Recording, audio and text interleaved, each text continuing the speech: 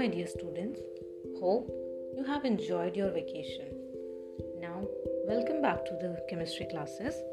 Today, we are going to start another chapter, that is chapter 4, Structure of the Atom. So, in chapter 1 and 2, we have learned more about matters and its surrounding, right? And you know very well that these are atoms and molecules which are actually the fundamental building blocks of matter, right? So now come on to the next thing, that is atom. So there is another question in front of us, that are atoms really indivisible as it was given by the Dalton, or is there some other constituents inside the atom? Or you can say, what exactly is the structure of atom? Where the electrons are present, where the protons are present, and where the neutrons are present. So in this chapter, we are going to actually talk about that only.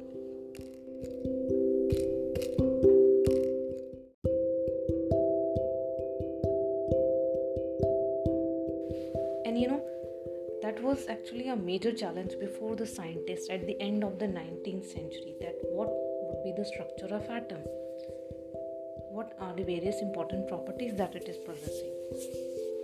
One of the first indication that atoms are not indivisible comes from studying static electricity and the condition under which electricity is conducted by a different substance. And if I talk about static electricity, then there is a very simple activity that you must have done, and if you have not, then please try it. Take a comb, rub it in your dry hair and try to attract small bits of paper. Just try it. Yes, you would be able to attract the small pieces of paper with the help of that comb. How is it possible? From where the charges are coming? Why these bits of paper are getting attracted towards the comb?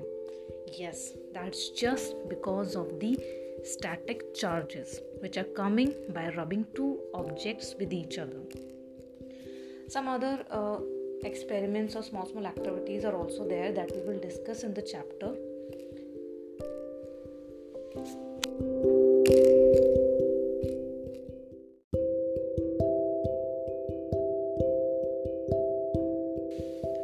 There are many scientists who contributed towards the structure of atom, like J.J. Thomson, who discovered electrons, E. Goldstein, who discovered protons, and James Chadwick, who discovered neutrons.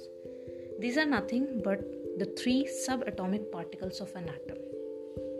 So another question is, where these all subatomic particles are exactly present in the atom. It was J.J. Thomson who was the first one to propose a model for the structure of atom. At that time, he was only aware about the positive charge and negative charge, right? So he proposed a model only explaining that where the positive charge is present in that spherical structure and where the electrons are present. Later on, Rutherford modified that model with the help of an experiment, and we are calling that experiment as an alpha scattering experiment. This experiment also led to the discovery of nucleus, but again there were some topics, some observation that the Rutherford model was also not able to explain. So then later on, Bohr modified it further, and we are only going to learn these three models in our chapter: Thomson model, Rutherford model, and Bohr's model.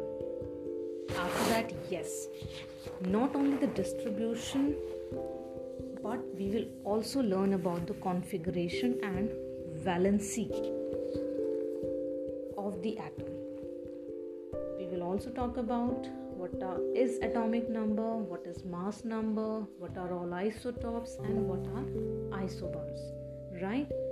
So we will discuss more about this chapter, which is not possible here only. So let's see you in the class.